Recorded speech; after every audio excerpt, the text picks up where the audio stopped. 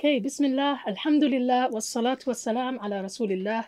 Dear brothers and sisters, Assalamu alaikum wa rahmatullahi wa barakatuh, and welcome to the latest Ilm Feed podcast episode, where we meet inspiring Muslims from our community who we can benefit from. And my guest today fits squarely into that category. My guest today is Sister Samira Bhatt. She's the head teacher of Al Noor Primary School, one of the best schools in the UK, mashallah, where she has served since 2003. She is also a long-standing board member of the Association of Muslim Schools, UK. She was a science teacher and graduated from Imperial College in physics, where she also completed a master's in theoretical physics. Samira has delivered circles and been involved in da'wah in the community for a long time, mashallah. She's also the mother of 4 children and a grandmother to 3 granddaughters, mashallah. Assalamu alaikum, Samira. Alaikum assalam wa rahmatullah. Yeah, they're at home at the moment waiting for me.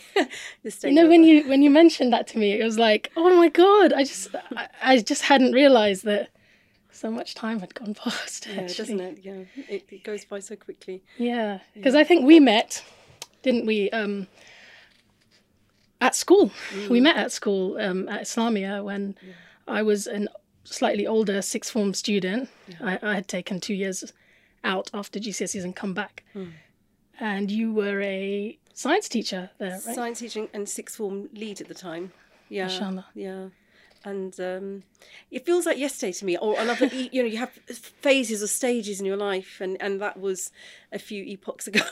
and here we are. I just today. remember you feeding 2 little kids after school. You know, you had Anisa and your son, and you would just be feeding them a snack after school. And mashallah, with you is Hudhaifa, your son, who you were head teacher of, right? Yeah, he was at the primary mashallah, school. Yeah. he was at the primary school.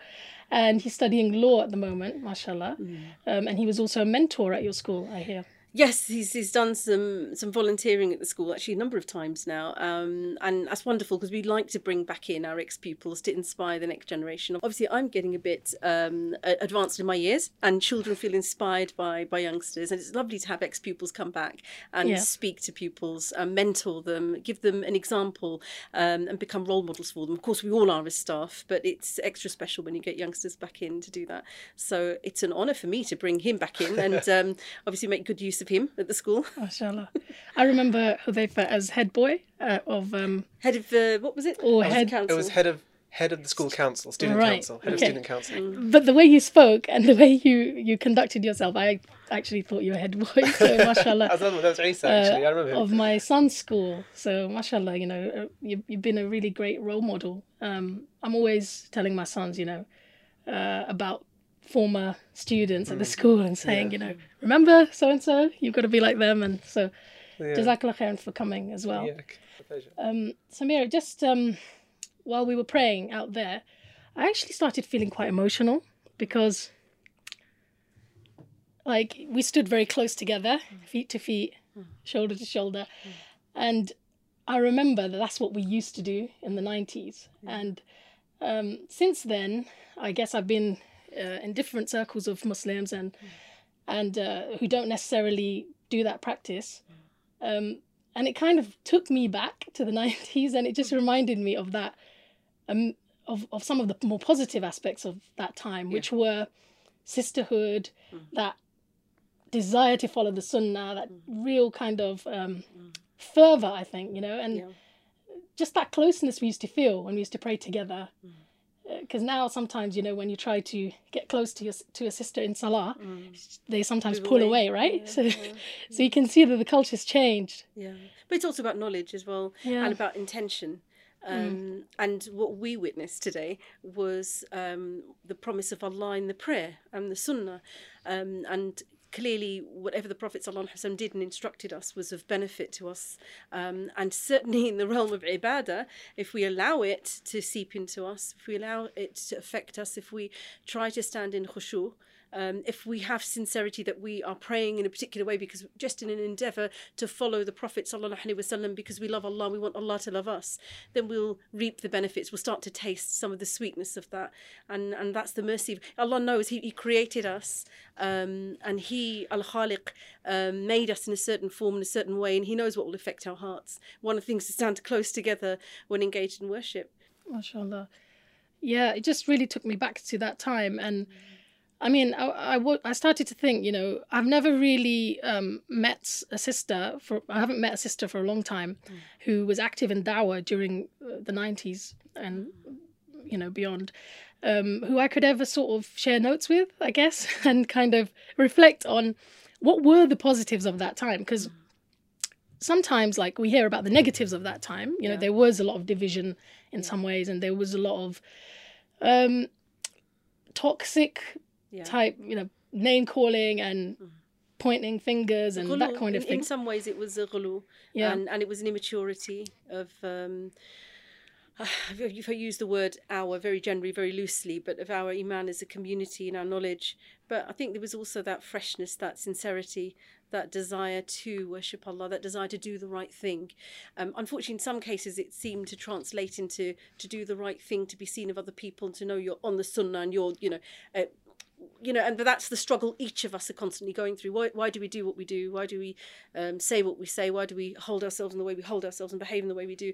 Is it to impress people? Is it so that people will say of us, wow, or say of us, or not criticize us? Are we scared of the people? Do we care about what they think about, or is it about Allah? Now, of course, in life, there's a balance to be struck, isn't there? There is a little bit of caring about what the people say. There's a little bit of that. But we don't let that supersede the ultimate intention for everything, which should be seeking the face of Allah, seeking His pleasure. And so there was all of that in that immaturity. There was a lot. But then who am I to judge anybody else and what I can't see inside their hearts. We can't see what was, each person's intention for why they behaved the way they did, or made the mistake they did, or became, a little bit ghulu. I'm going to use that word rather than another. It has better connotations, I think, for those who understand the word. Why those things happened. But at the end of the day, there was the positivity when people turn to Allah, when they want to know, what does Allah subhanahu wa ta'ala say in the Quran? What did the Prophet sallallahu alaihi wasallam say? What did he do? And those things were positive. There was a rawness, I think. Recently, a PhD student interviewed me for her PhD and thesis, and she said, she was asking me about that time, like, what is it about the generation that grew up in the UK, so the children of the immigrants. I'm assuming you're one of those, right? Same as me. What was it about us that instead of becoming more diluted as a community, right, and losing our iman and basically assimilating, or, what was it about us that actually it was the opposite, that we actually, in many cases, the parents were not the religious ones, or not particularly knowledgeable, and then the children of those immigrants ended up having so much more fervor, so much more kind of visible adoption of Islam. So what are your thoughts on that?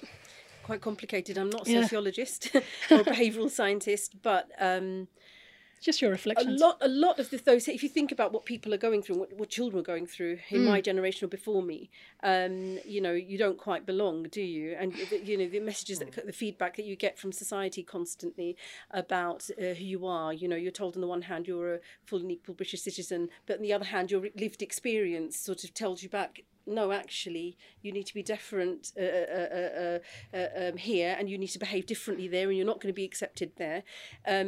And as you leave school, that becomes more and more of a reality. And I think children go through that experience, and that affects the way they see the world. For some children, it will allow them, if they have their world, if they have each foot in a different cultural and religious, different cultural heritage, it will allow them to be able to take the bigger picture view of that. Not everybody, but a number did, and a number of them did stand back and have a look at that picture and try to find their own sense of identity and purpose within that. And perhaps that's some of it. That's some of it, you know. At the end of the day, of course, there were some fantastic things in traditional parenting, traditional families, things that constantly, as we move further and further away from previous generations, we tend to see increasing losing. Perhaps that's about living in more and more of a consumerist sort of model of society. The more that we become, you know, grow up and emerge into this sort of consumerist vision for the family, the more that we become materialistic, the more that we lose our connection with Allah, lose our ability to be able to see His signs around us, a connection to the divine. And as that happens, then, you know, the world takes over, and the concerns of the world take over. And I think in previous generations, where people knew how to knit, sew, use, you know, grow food in the land, and so, you know, our parents had those skills, and we thought, I remember thinking, this is really boring. But learning to weed, learning to plant things, learning to grow, even though not very much came back, learning to knit, even though I never made anything very much. I think I may have knitted a jumper once. But all of those skills that I learnt from my mother, am I passing them on now to my children? And as a grandmother, you know, is my daughter passing them on to her children? And, you know, you see this dilution of people being able to live independently from a supermarket. No, absolutely. I mean, you know, you've given us a lot to think about. So it made me wonder what your experience of growing up was like. Were you a Londoner? Did you grow up in London? Which area of London was it? Leighton, East London. What was that like? What was that like? Well, back then, and this is some time ago, it was still, I you know, grew up through the 70s, and I was sort of aware of things through the 80s, and that's when I was going to school, etc. And 80s was a time of multiculturalism, but preceding that, alongside with that, there was a lot of open racism actually on the streets before it became illegal. So as a child in the 70s, I remember my mother being spat at by a group of individuals who were walking behind us. I think this is a story I heard back from my sisters who'd gone with my mother to the park. So I don't think I actually witnessed it, but I was horrified when I got home and they told me that they were calling them, of course, the usual terms of reference at that time for anybody who was brown, anybody else that they could get away with saying it to, and spat actually at my mother.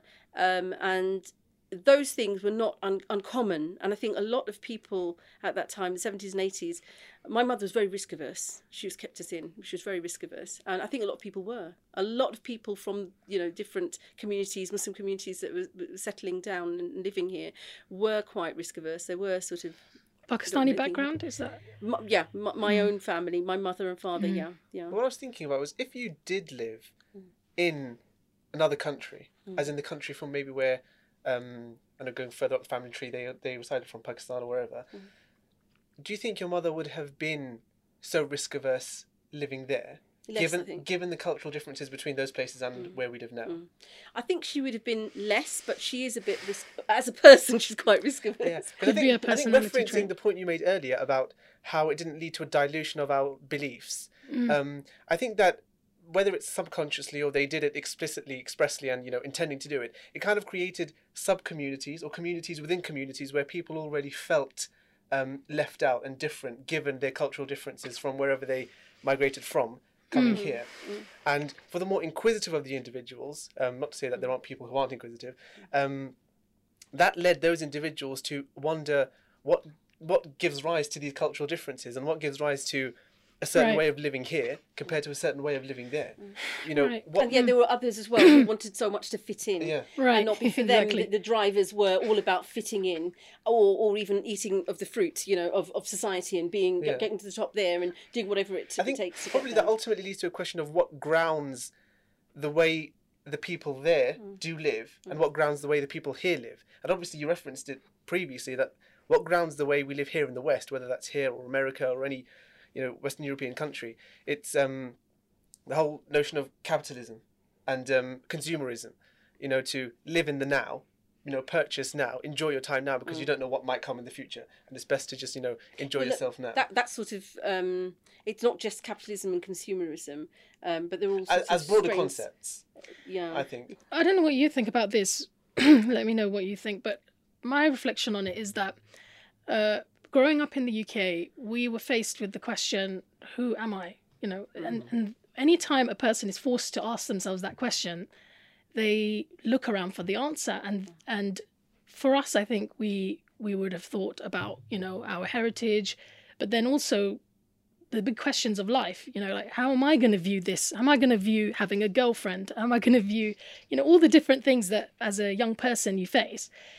You ask yourself, and then you go home, and then you either talk to your parents about it, and they give you an answer, or you start researching.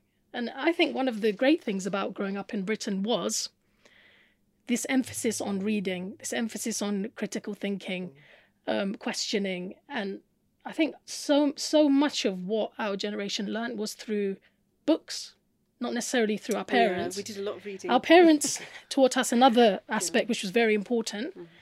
But not everybody's a reader. Not everybody's a reader. Or sometimes it was other people at school, right? Well, I think for me, it was, all of that was part of the journey. But for me, mine was, and all praises for Allah, and obviously the Prophet Sallallahu Alaihi Wasallam is our inspirational example, and the companions after them, and we just offer whatever little stories we do. But for me, it was the lap of my mother. And my mother taught us Iman on her lap. And she told us about Allah subhanahu wa ta'ala. She told us about heaven and hell. And I took that to heart as a very, very young child. By the mercy of Allah subhanahu wa ta'ala, He answered my mother's dua, etc. And I can never thank my mother enough, because that was such a deeply rooted Iman from such a young age. I used to make dua. I'd ask her about, okay, so how long do we have to be in hell if we're bad and we go to hell? And well, if we were in hell, I'd imagine all of these things, and I'd start to say, well, if I really asked Allah subhanahu wa ta'ala, I'm really sorry now, and would we be able to leave? So I had all of these conversations with my mother. And it's funny, I just sort of remember back how even as a child, you'd almost think it's so easy to get to hell. This negativity that creeps in. Strange. But alhamdulillah, by the mercy of Allah, my mother, and by the mercy of Ar-Rahman, who gives hidayah to whoever He wills, this sort of led to a deep connection with Allah subhanahu wa ta'ala from a young age, and a desire to make sure everything I did was in line with what does Allah say about this? What does within whatever I could find out about it as a child. And my immediate source of knowledge was my mother. I mean, I talk a lot about my mother because my father died when I was very young. My father was sick for a very long time, and then he eventually died. He was sick with cancer for a very long time, and then he eventually died of pneumonia. And I was just turned 8 at the time. The youngest, there were 4 of us. So my sister was 5, my brother was 9, a year old, just before he turned 9 actually. He was only 10 or 11 months between us. My mother, had us quite close together. And there was my second sister, the third sibling, who was probably about 7 then. So we had no relatives at all. So that was, I only reflected on this about a year or 2 ago, how profound it was as an influential experience, how much it determined a lot of the way I was and the way I thought. Because, of course, death is the biggest teacher. It's not just a killer of joys, but it is the biggest teacher about what is life. Death teaches you what life is and what living is. Of course, there's that huge difference. Opposites always explain each other, don't they?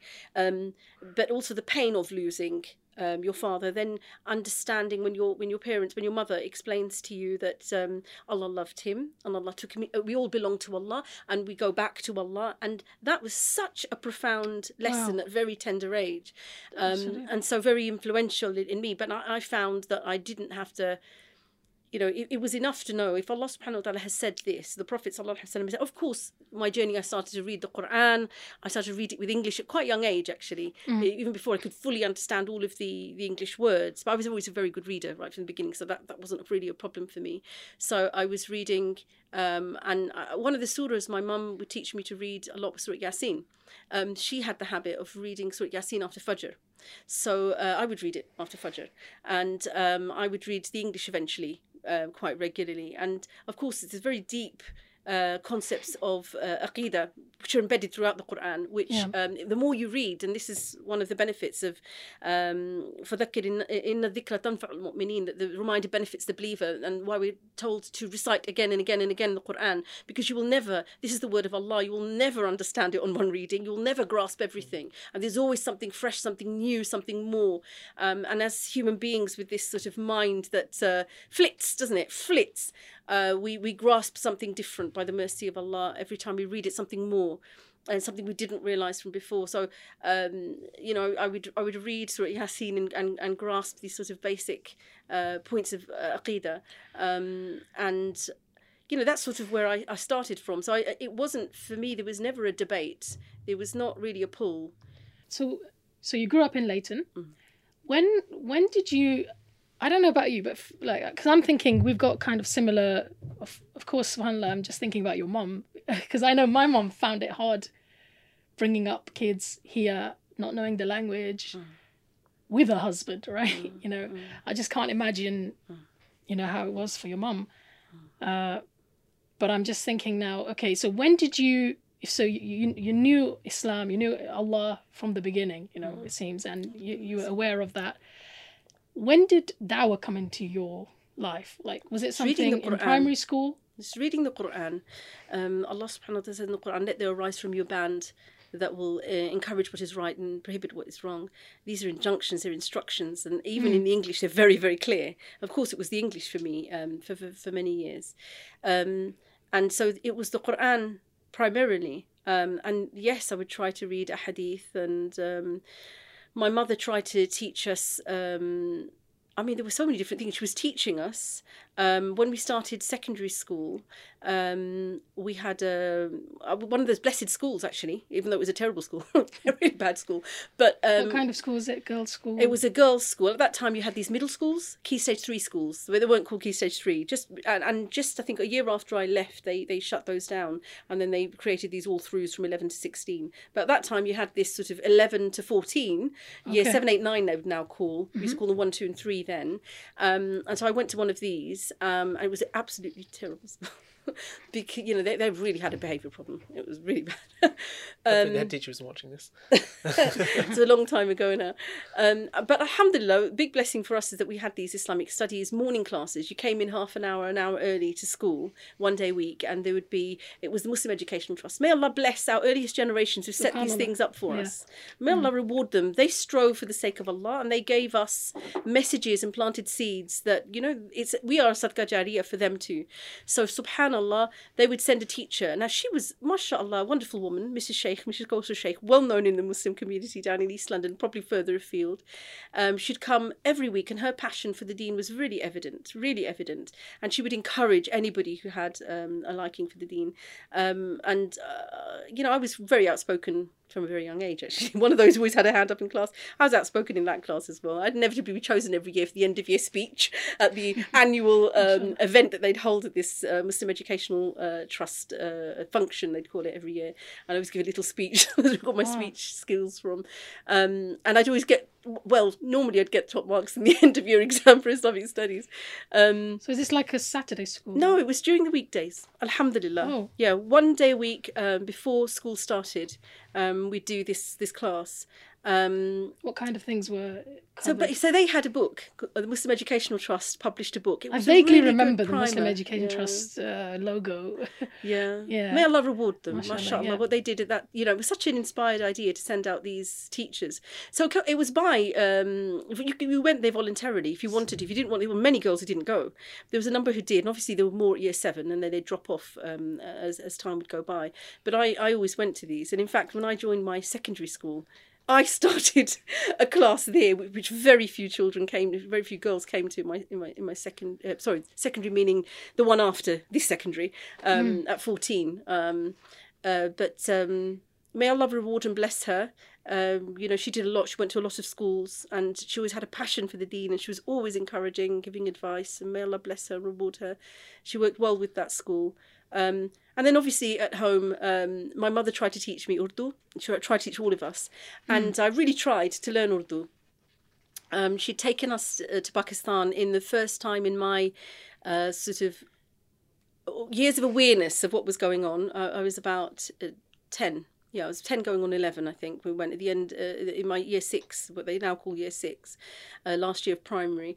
And of course, we couldn't speak a word out there, and then picked up bits of Punjabi, because the family predominantly spoke Punjabi when they were, and then others spoke Urdu. And so, this mishmash that everybody would keep pointing out to us that we learnt and came back with. So then she appointed, first she tried it herself, and then she appointed somebody to come home and teach us. And so I sort of tried to learn Urdu. And then my mother had some interesting books. And one I really remember is Marne ke baad kya hoga? Wow. What happens after death? I wanted to read that book. So I picked this book up and tried to read this book. So that's another way that I learned deen and improved my Urdu. I had to do it to understand this book. And I would read it to my mum. And it was quite a good book. It had, authentic hadith about how the soul's journey after death and so on. And that was really fascinating at that age. And obviously by that time, I think that was some 5 years. No, how many years after? No, I was probably 12? Was I 12, 11? So, that filled in the blanks about the soul's journey and so on.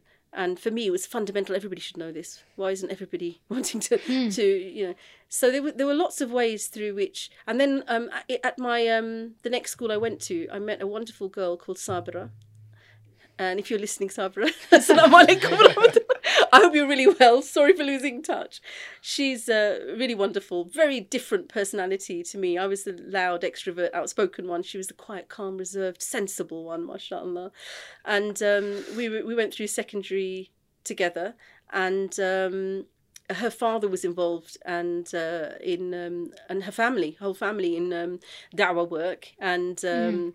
mashallah, sort of had a connection there as well. And there was another organisation that I got involved with through them, and went to some circles, delivered some circles, started some circles, used to get local girls to come every week to my house, my mum's house. And primarily we do Quran tafsir, to be honest with you. We'd read the Quran from starting from Surah Al-Baqarah and talk about the meanings and so on. And I would every week trying to get people to come to this circle on Sunday mornings. We used to do it. What was the reason behind that? Was that the stage where this kind of divine injunction of promote the good and forbid the evil, is that when it started to manifest itself in you doing... No, that was from a younger age. Circles? Oh my goodness. The age that... I just remember how terrible I was in primary school. People get that hulu stage where they've tried to...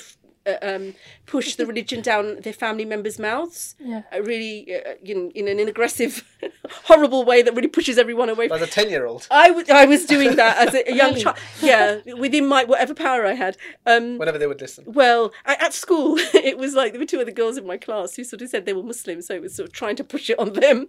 And Muslims must do this, and I'm sure we've all met people like that, children like that in primary who do that. And then in secondary, it was. Actually, I didn't know that hijab was fard. So, for example, and I was how old was I? I watched a program one day. It was about Muslim women in Egypt putting the hijab back on, and that's what told me that once upon a time, women in Muslim countries used to wear niqabs and burqas and what have you, and then they took them off through this period of, at the time I didn't realise, colonisation and what have you, and the colonising of the Muslim mind or the Muslim spirit or whatever. And then in the... how old was I? It's probably early 80s. I was 12 or 13 when I watched this. And so they were interviewing these women who'd put the niqab and put the hijab back on. And that was what taught me a lot about the world, but also that hijab is fard.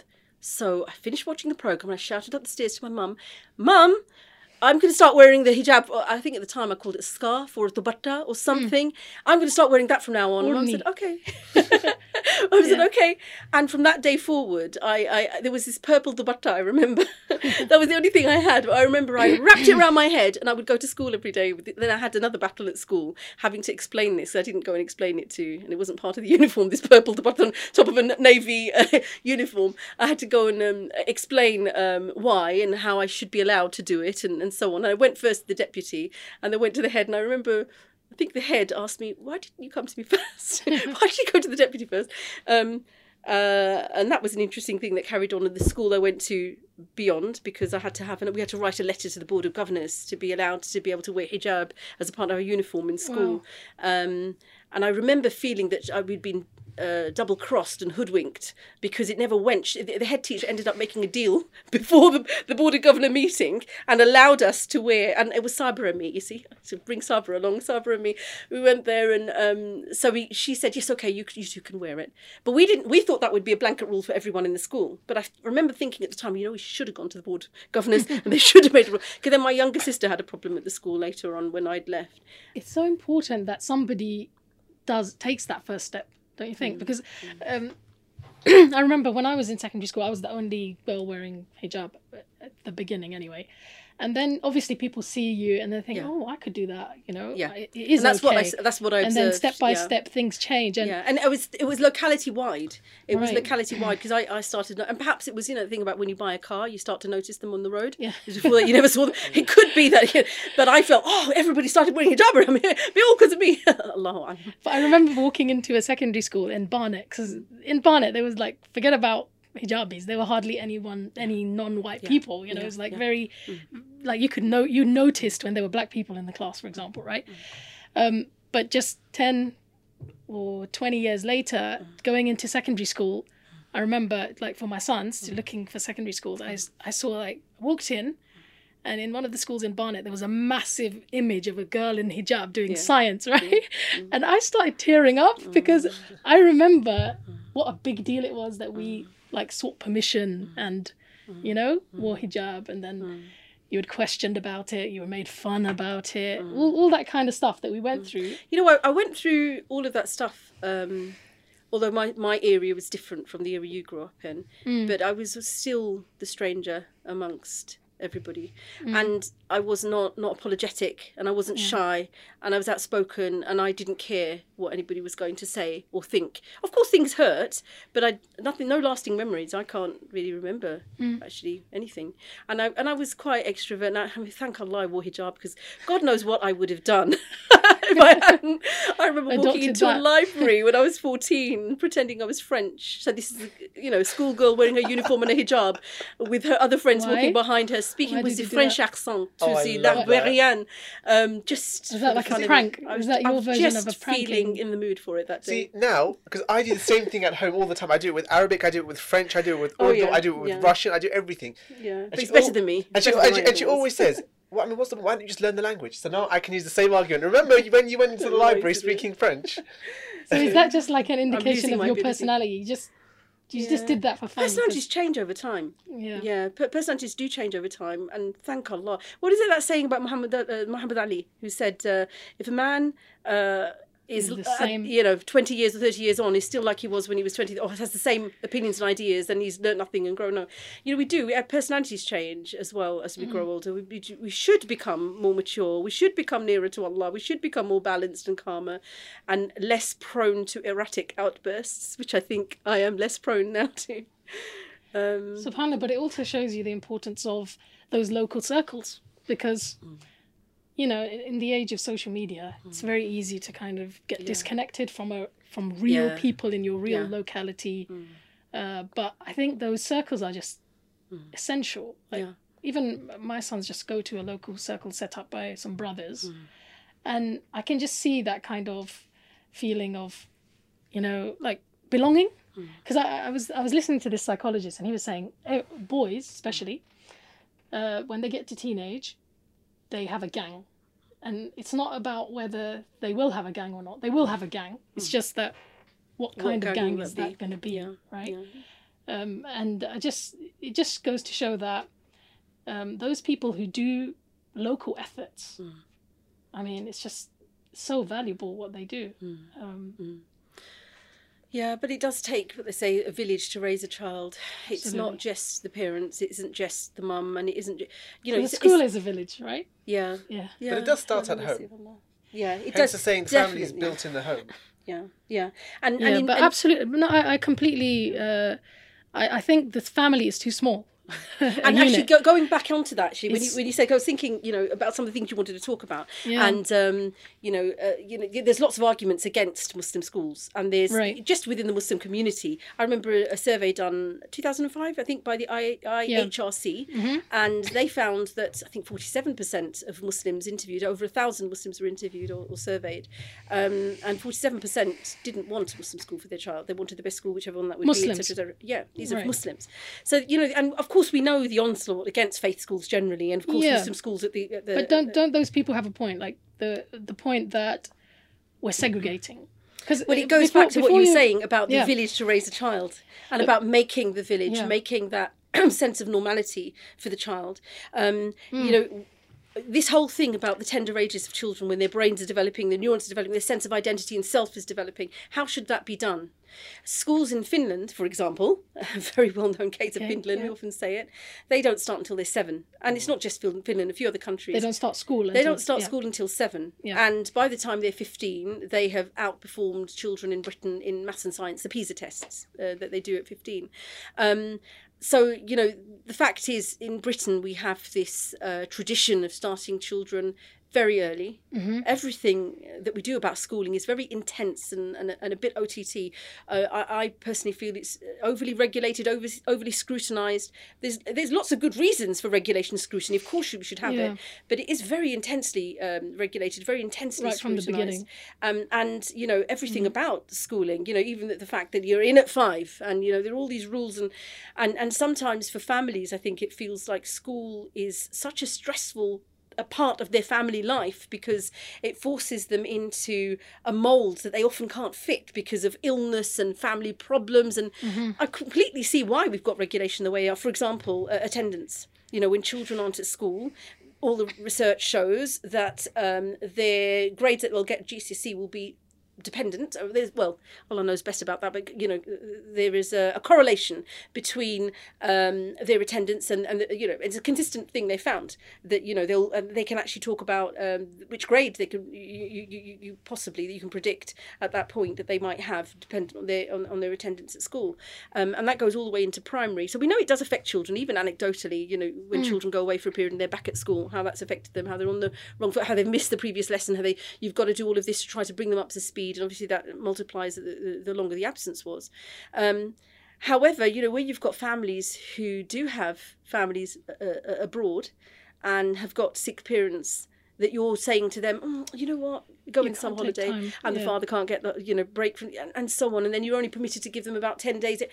And it all becomes so difficult. So I know there has to be a balance somewhere. One day we'll get there, inshallah, bi'idhnillah, in Britain, to a model of education and schooling that is a lot more child, family, human friendly, and actually staff friendly and workload friendly and so on.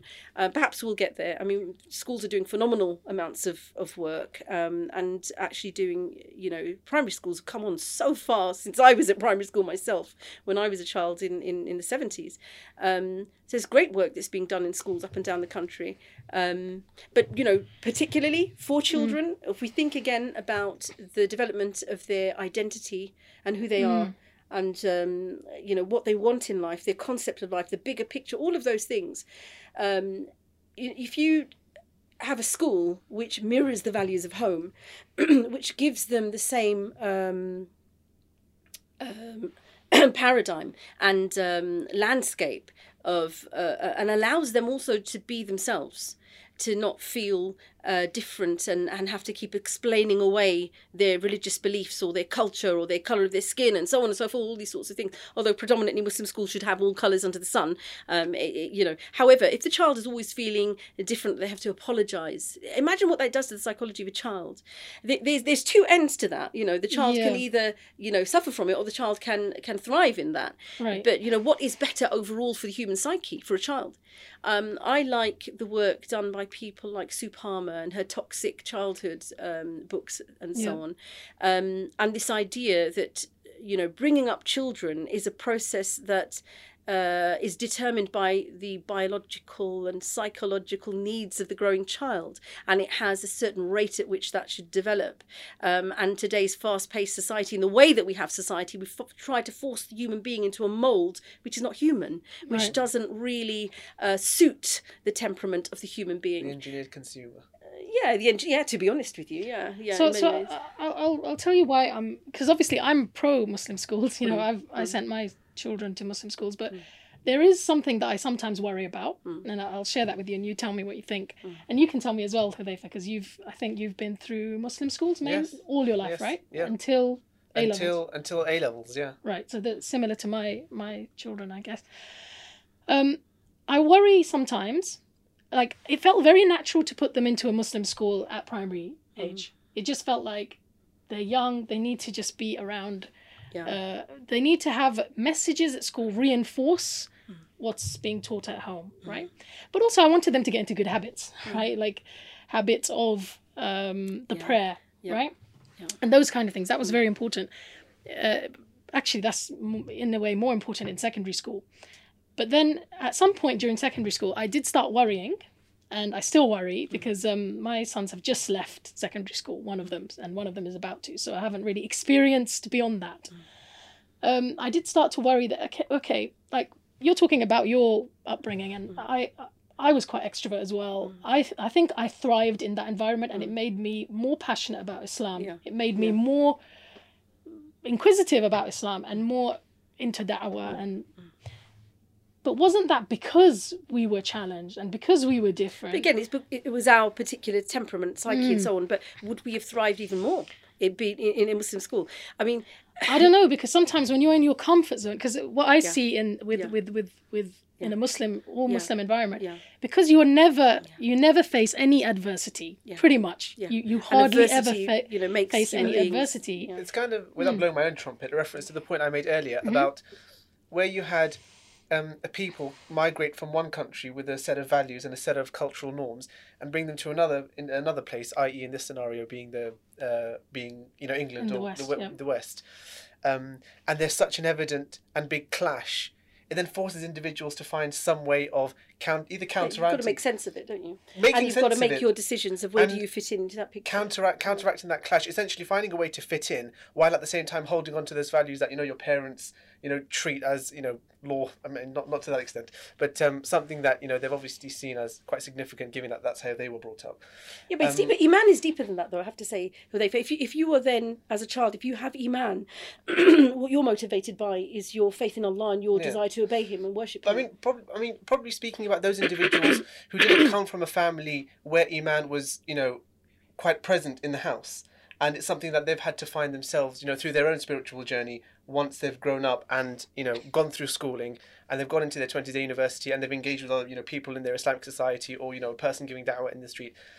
But I think those individuals, so the ones who don't have Iman in the house, I think that culture clash or that difference between this way of living and another way of living kind of leads to, asking questions. It leads to thought, it leads to imagination, or essentially more deeper questions, more than just what do I want to be in the future, but it kind of digs at the human psyche and the human's purpose. Yeah, and I think children who've been in Muslim schools are thirsty to get out into the real world. Yeah, and they're thirsty to get out. That's what we should ask Hudhaifa. I've got you in front of me. I should ask you, what was it like when you first went to sixth form? So that's the first time, I'm assuming, you were in a predominantly non-Muslim environment. Yeah. What were the... And having been at a boys' school for 5 years. Because I also went to a boys' school. Yeah. Girls as well. Mm-hmm. And be honest. And in front of your mother. Yeah. I think... What were the positives and the negatives? Be honest about both. Definitely the positives of going through... going through a Muslim primary school and a Muslim secondary school. First, the obvious one is that you're surrounded by individuals like you, in the sense that they've got the same beliefs, same practices. They're all essentially yearning for the same goal, whether that be a particular grade in study or a higher spiritual achievement. Mm-hmm. and it allows you to, build and communicate with individuals in that setting. So the one thing which might, pertain to your discussion about pro or anti, faith schools, is that for certain individuals who might not be extroverted, because again, I'm very much like my mother. I'm just I'm a carbon copy. So I'm very extroverted. I talk out again. I'm the one that asks the questions all the time. I have the discussion. I put my name in the hat. And so if I, giving my own perspective, not to say that it's, unique, but you do have individuals who aren't quite as extroverted. And so when they're put in a particular setting, which is controlled, it might dwarf another aspect of their personality or their individualism. For example, their ability, once they go into a mixed environment, to now converse with non-Muslims and understand what their beliefs are, why they might believe in Christianity or Judaism, or why they might not be a Muslim, or why they might be an atheist.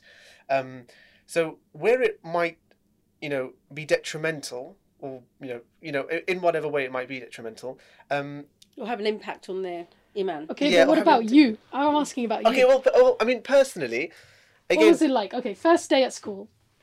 So right? First day in that out of your comfort zone in a way, right? Or that environment that you've been used to. Yeah. There must have been things that, no matter how extrovert you are, you were nervous about, or that you. The obvious one is, okay, from my experience going from a boys' school, is all of a sudden coming out into an area where there is no regulation on the communication and the contact between a man and a woman. Right. So that's the obvious one. That's the big one. Right. And ultimately, when you go from interacting with just boys, I wouldn't say the stereotypical viewers, but the general idea might be that once you now go, to converse with a woman or a female, you might be thinking, you might be a bit dwarfed by the situation, you might feel a bit intimidated, or you might feel, not confident enough. But again, because I take from my mother and I'm quite extroverted, I don't think that affected me so much as it may have affected another individual.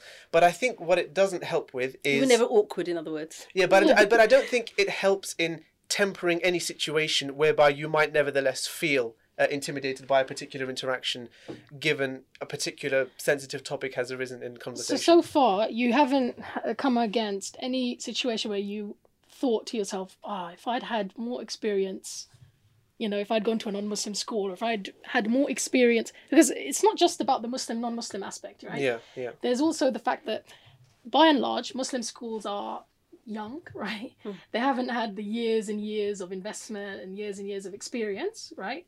So obviously, sometimes I think it's a stereotyping assumption, because it's got to do with the staff.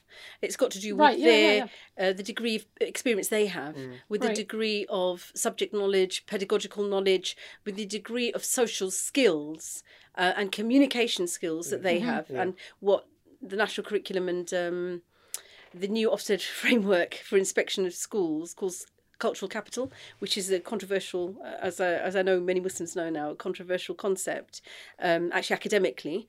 However, I think what we all relate to is the idea that, and it happens to children whether they go to a Muslim school or to any sort of school, depends on the circles you mix in and on the curriculum that you receive and that you're forced to think about, whether you will learn the cultural cues and the cultural capital and background of the country that you're in, that's your country, whether you always see yourself as an outsider on the fringes looking in at and never participating, being a part of. And a lot of it's also got to do with communication skills and English. Yes, exactly. We are largely, the Muslim community in this country is an EAL community. Right. Even myself. English as a additional language. Additional language, yeah. Even myself, because we don't have that background of richness throughout your family of conversing and thinking and speaking in English. Of course, it's a handicap that a lot of us have overcome. We're pretty good at it. But even then, I think given... the sort of background that many people have had, the richness of, and of course, the more educated the family dynamic that the child is being raised in, the better the level of vocabulary and oracy capabilities, as we call them now. All of those things affect children. So, I've interviewed hundreds of people for positions in the school over the years, and I've always been struck by how poor our English skills are as a community, how really poor, and how often we can't really. Sometimes it can be nerves, undoubtedly, but even that's a part of oracy skills. Mostly is bad grammar. Bad grammar, and also inability to be able to inability to be able to have an opinion, voice an opinion, express a view, go beyond a few words, have a variety of vocabulary. Our vocabulary is really poor as a Muslim community, actually. And, I'm always struck by comments made about the vocabulary I choose. People shouldn't be struck by, oh, she said another long word.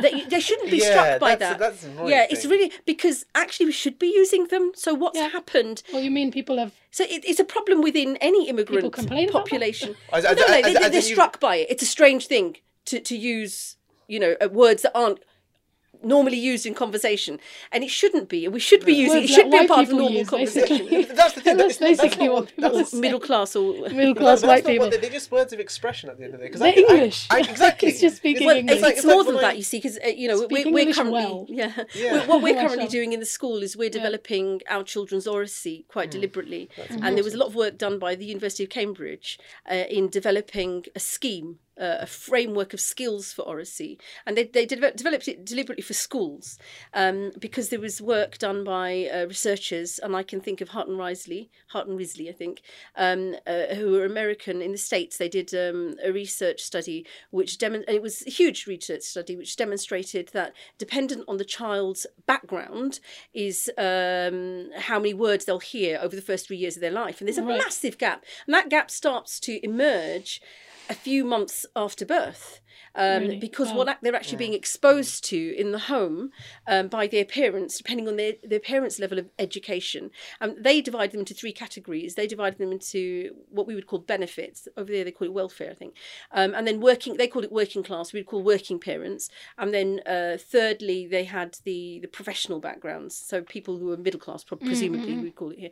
And there's a massive gap, of the number of words a child has actually been exposed to by the age of 3. And it's a growing gap from a few months of age, and so on the back of that, University of Cambridge produced this framework of skills for oracy, and there's a fantastic school called School 21 in Stratford, East London, that then took that, worked with University of Cambridge and developed a brilliant scheme for their school, and we've sort of taken a bit of all of that and we've tried to bring that into our school and start to develop our children's. We started off with vocabulary, then moved on to talk. The idea is that the children should get the vocabulary and the oracy skills, the speaking skills, including facial expression and confidence, that will enable them to, you see, why? Let's go back to the brain's development.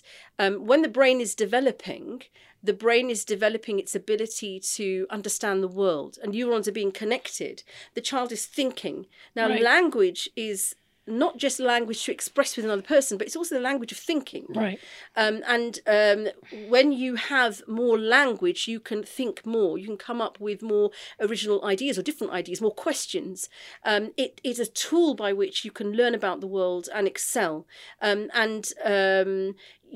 you are exposed to in the home would therefore either limit or liberate that. What I often say to parents in my school, for example, is take your children out on trips and talk with them and talk about the experience. Give them new experiences, give them new vocabulary and talk about it. Allow children's brains and thinking to develop so that they're able to use language to give expression to new thoughts and ideas and views and opinions and so on. So we're doing that quite deliberately now in our school. It's a work in progress. We're nowhere near the finished article, nowhere near like something like School 21 doing amazing work. We've started that, but we really value it. And that's a common problem in the Muslim community, because largely derived from immigrant communities where English is an additional language. Right. So they're impoverished in their thinking skills, all depending, if you've got a child who's grown up with really rich mother tongue in the home, that child will develop their thinking skills in that language. Great. Let them do that. I know it's a challenge when they first go into school, but that they can then develop their English. They will inevitably. They will, and they will build their English skills. But because they've developed their thinking skills, it's a translation until they're thinking in English, which inevitably happens once they're going to school. Well, that's what happened with us, really, isn't it? Yeah, I can't remember what happened with me too long ago now. I don't think I knew English when I was a kid, and then as soon as I started school, I was the first person to read. I remember because I'd been exposed to Urdu and Quran reading before school. And... Yeah, I can't remember. It's too long ago for me. I have no idea. I can't remember. All I do remember, one of my earlier memories, is being in a special class where you're taken out, your intervention classes they did used to have in our primary school at the time, and how very quickly they had to send me away because it was all just too easy for me, and I had to go. But perhaps I did start with Yale. I just can't remember that time of my life. Well, you remind me of the importance of leadership, because I've really noticed, like even in some of the schools that I've had experience with, when there was, for example, a change in head teacher, and that head teacher was really good. You know, I noticed, I don't think everyone noticed this, but for me, I noticed the teacher standing taller, you know. I noticed just a change in the whole attitude. So do you think it really goes back to leadership as well? We need to have those leaders in those schools, because it's all very well having, thinking that you've got a good team of teachers, right? You want to hold that foot point for me? I just want to go back a little bit, rewind a little bit, back to the thing about Muslim schools. We have got bad rap and bad press, which doesn't match with the stats. Because if you look at the GCSE results and the Key Stage 2 results of Muslim schools, they are above national average. That's faith schools 2 days general, ago. Though, isn't it, yeah, well? But even more so for Muslim schools. Really? Well, sorry, faith schools in general, but definitely I think more so for Muslim schools, actually. I mean, I'm not saying there aren't bad Muslim schools out there. There are. And I'm not saying that parents haven't got a big part to play in the success of Muslim schools. They do. But there are a lot of factors that go into that success, but surely it's also what the Muslim schools are doing, and the fact that they've given this space which mirrors the home values, mirrors the value of education, mirrors the fact that it doesn't get the child to apologise for being there, but caters for that child and allows that child to express every part of their humanity, every part of their self, and that the child can flourish. Just a few days ago, the 3 top performing secondary schools in this country were identified as Muslim schools. Tawheedal schools, well, they're now called Star Schools. And Tawheedal is an academy. It started off in Blackburn, and their flagship school, now called Eden Girls School in Blackburn, previously called Tawheedal Girls, is number 1. And it's been there for a while now, a number of years, mashallah. But first three positions are all Tawheedal schools. Sure. They are Muslim schools. They've got a particular model in the way they do things, but they certainly have the Muslim ethos, and they certainly cater for all of that.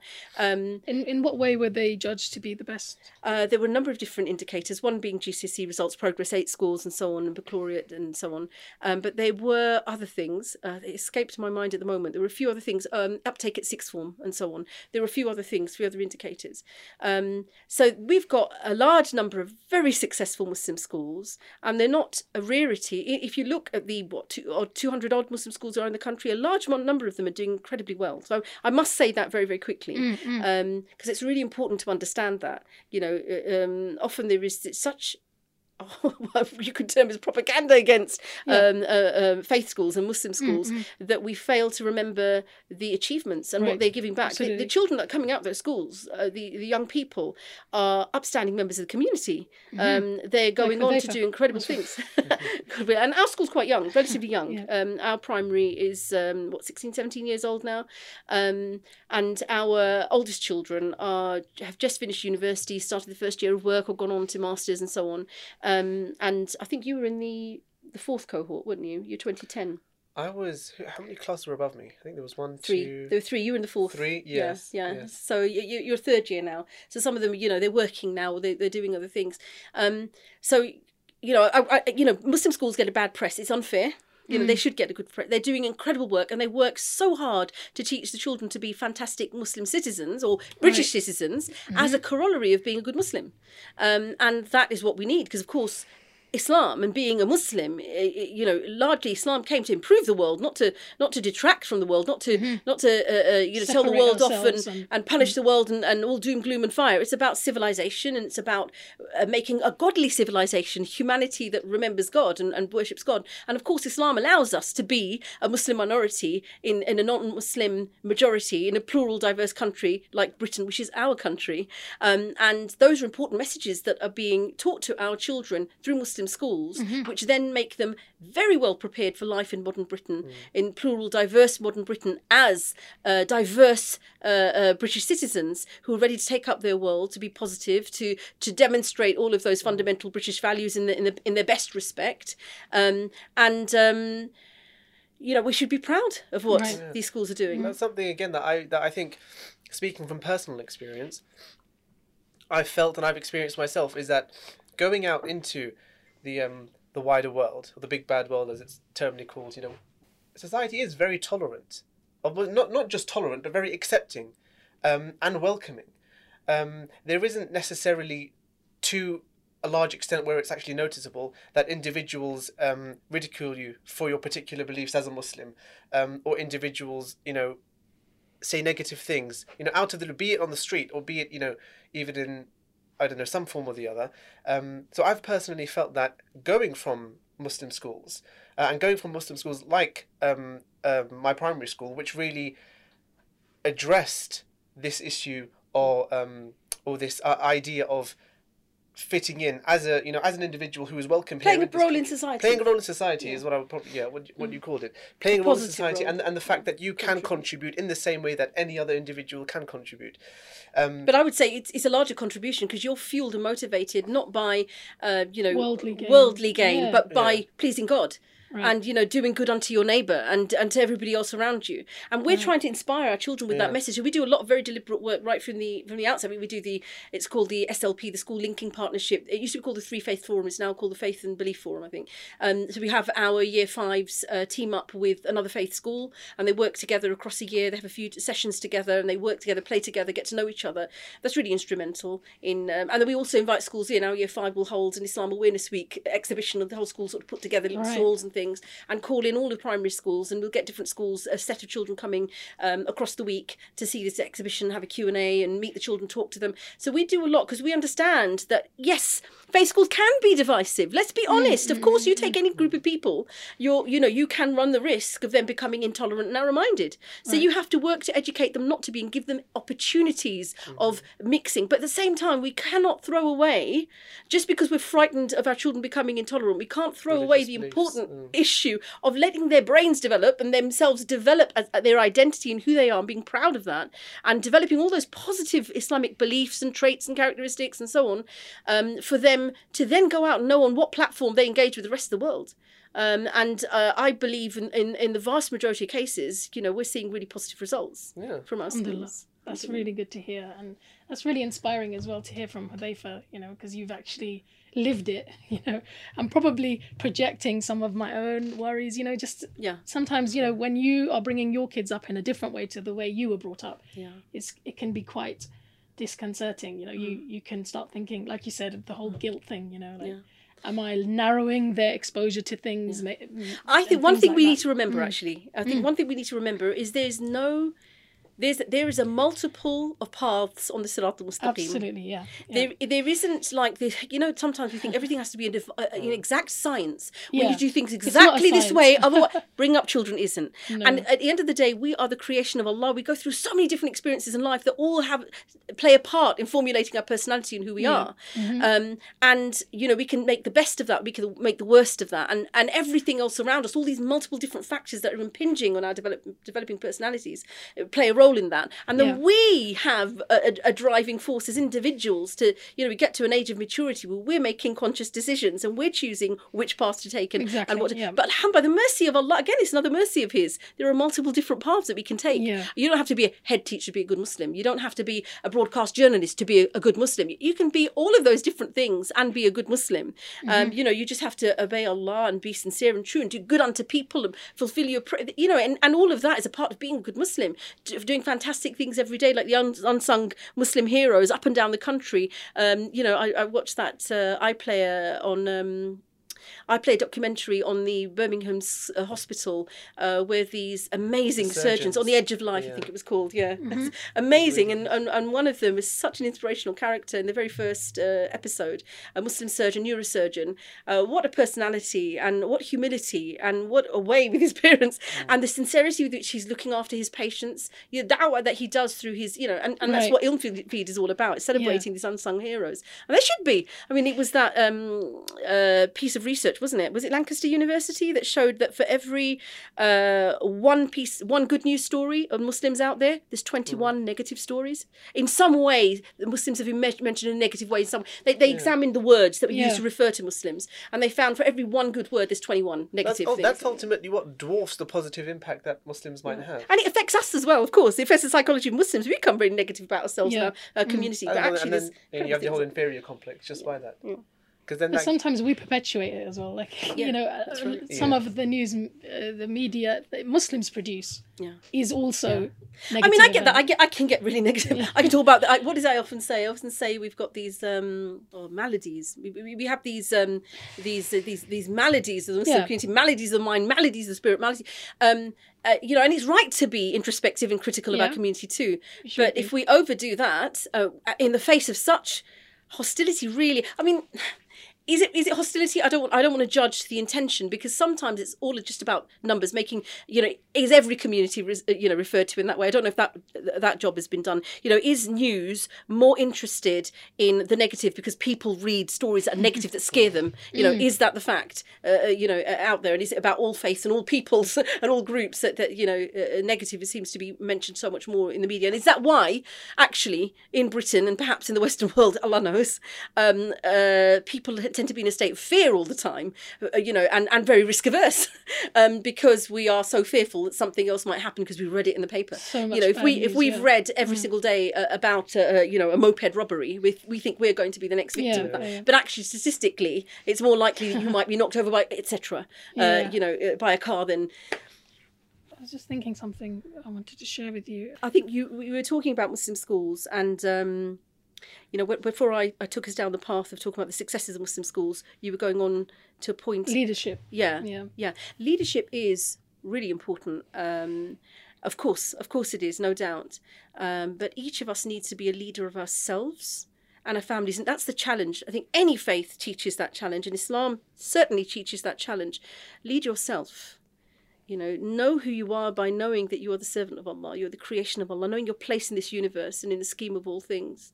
Lead your life and then lead your family. The Prophet ﷺ said each of you is a shepherd. Yes, each of you is a shepherd. And so, the point is that we need to lead our lives, ourselves first, and then we need to lead our families. And yes, we need to lead our communities, and we need to be the role models for the next generations. We need to be the role models for those who might need a little bit of inspiring, a little bit of reassurance in a scary world. So yes, schools need good leadership. Undoubtedly, all the research is out there saying schools should be led well, and schools can often be deemed to be at risk of failure or failed because of poor leadership. It's one of those areas of mine that I'm really interested in, and I've done a lot of training of head teachers actually through the NIDA Trust on leadership and being a head teacher of a school. And I'm personally inspired by the example of the Prophet Muhammad sallallahu alaihi wasallam. He was a leader of himself, his life. He was a leader of his family. He was a leader of his community. He was a leader of humanity. And the Prophet sallallahu alaihi wasallam's example of what it's like to be an amazing leader that has impact. Because what is leadership at the end of the day? Yeah, is leadership that you say a list of rules and everybody follows? You devise an amazing list of rules, or is it all about inspiring people to want to follow a vision? And it may be your vision, but you sell that vision, it becomes everybody's vision, and you inspire people to want to follow that. You give them a why. And very much in any organisation, that's what leadership is doing really, really well. It's giving them a why, but persuading them that why is their vision, and this is an amazing vision of the future. And of course, a really successful leader will have a vision it's big, that's aspiring, that's excellent rather than negative, and it's about bringing people on board on that journey. Do you think it's also about caring about the little things? The reason why I say that is I had a terrific head teacher at primary school. I actually grew up in Hackney, the opposite of Barnet, but for my primary years. And our head teacher used to come in from outside London. He was a very kind of mission-driven type person, Mr. Mines, Ken Mines. I actually made contact with him recently. He runs a garden somewhere. Like, he's completely changed, careers. But he was just amazing as a leader. He was in the classroom, in everyone's classroom. He taught us calligraphy. We were just a bunch of, I'm just going to be honest, we were just like poor Asian kids, right, who nobody would really have cared about. But he actually used to enter us into calligraphy competitions. Those of us who had certain skills, he would push us, up and enter us into things and look out for us. And I just remember one of the things one of the qualities he had was he paid attention to detail. Yeah. And he felt very strongly about certain things. My children in my school have got to have good penmanship. And it was like, he took it personally. That's about his vision. Right. His vision. He had a very clear vision, and he was unequivocal about the things that really mattered. Yeah. And which is great.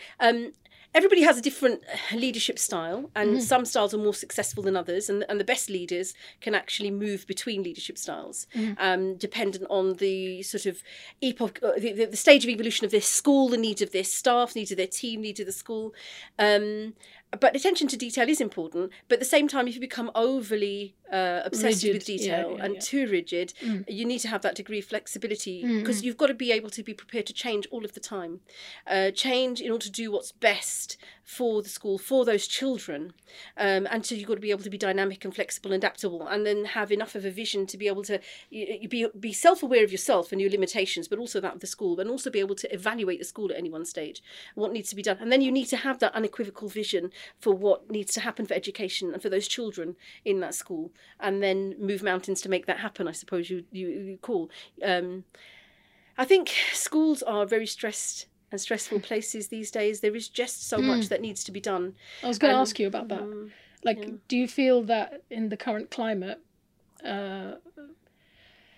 schools have become very self-conscious? Do you feel that there are decisions that they're making, Muslim schools, that they wouldn't have made previously? I don't know. I can't say. I mean, the phenomenon of Muslim schools is young, very young. Very young. We've got approx 200 or more in the country today. Of those, some are in the maintained sector, voluntary aided or academies or free schools, a very small number. The rest are independent schools. So it's difficult to say, what was it like in the past? What is it like today?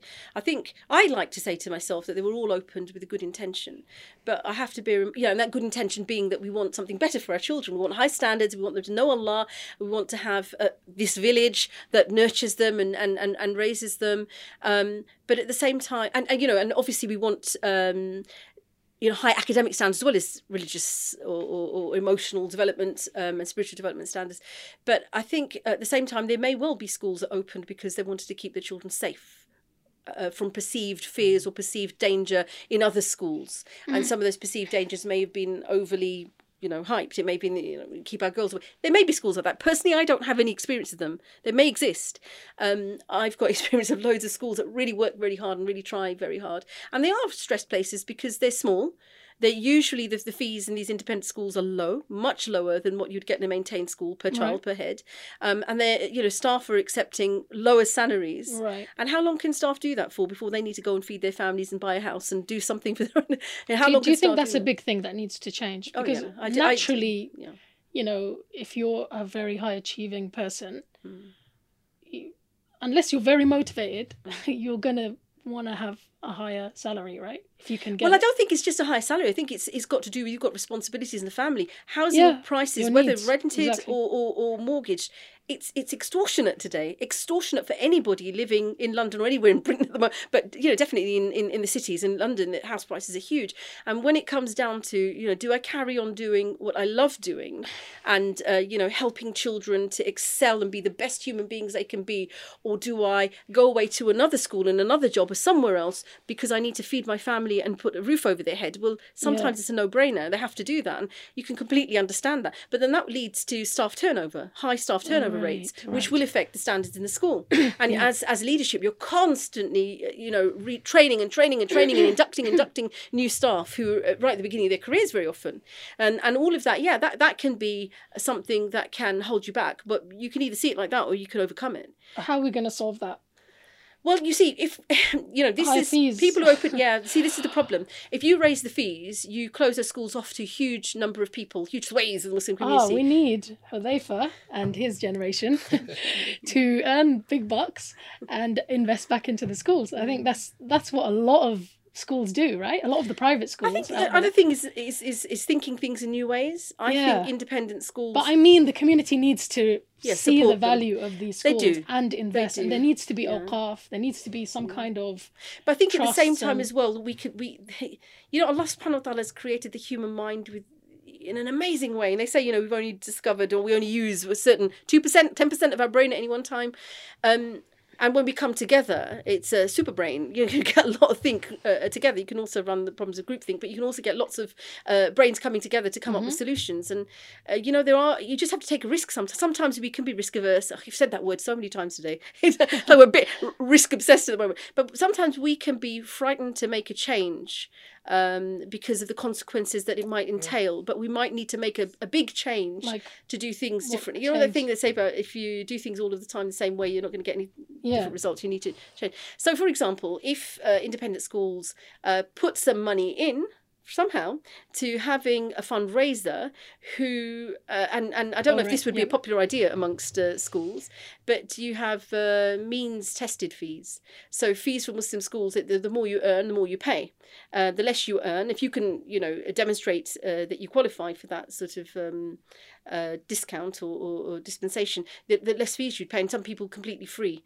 I've got a feeling that independent schools may have to move into that model anyway because of the pressures on the charitable sector and independent schools largely are registered as charities, and there's a growing feeling that these schools that are registered as charities need to do more for the public benefit.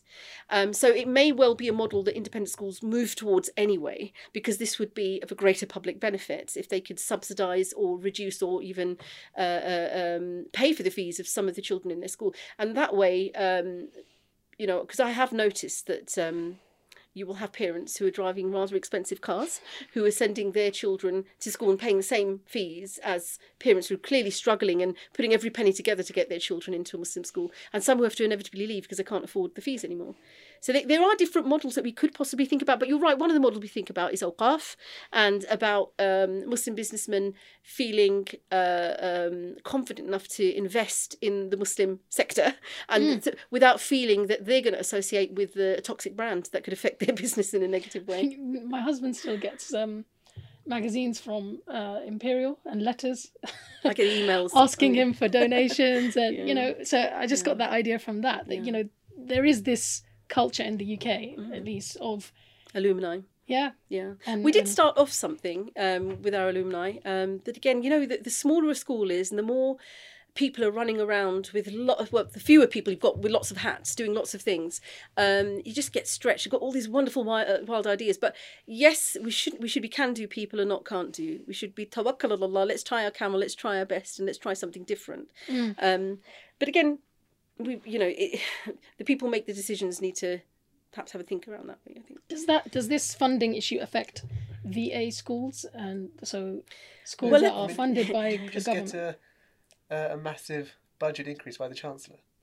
Well, I don't know how long that will last for. There was something that's come through, but that was after funds had decreased in the maintained sector. Funds were decreased for schools, so that was all part of austerity. The Conservative government's, the Tory government's austerity period, which lasted from the point I think Cameron came in 2010 up until quite recently, when we were told about less than a year ago that austerity is over. At the party conference. Quite interesting. We should have all have asked the question that has the deficit been sorted then? No, it hasn't, but here we are. The maintained sectors obviously has received more per head per child than the Muslim independent sector, and we as a school, we've just entered. We've got two schools now. We've got our independent school and we've got a maintained voluntary aided school that opened over a year ago in September 2018. Are they different levels?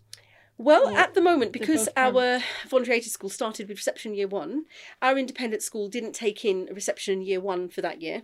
It stopped taking in fact, it didn't take in reception, but all the children who were in reception that year applied to the voluntary aided school to the year 1 in that class. So that's how our independent went from year 2 to 6 last year, and our voluntary aided school, a maintained school, was reception year 1. This year, we've moved up to year 2 in the voluntary aided, reception through to year 2. It is 2 form entries, so 2 classes per year group, and our independent school is year 3 to 6, and that's 1 form entry, 1 class per year group.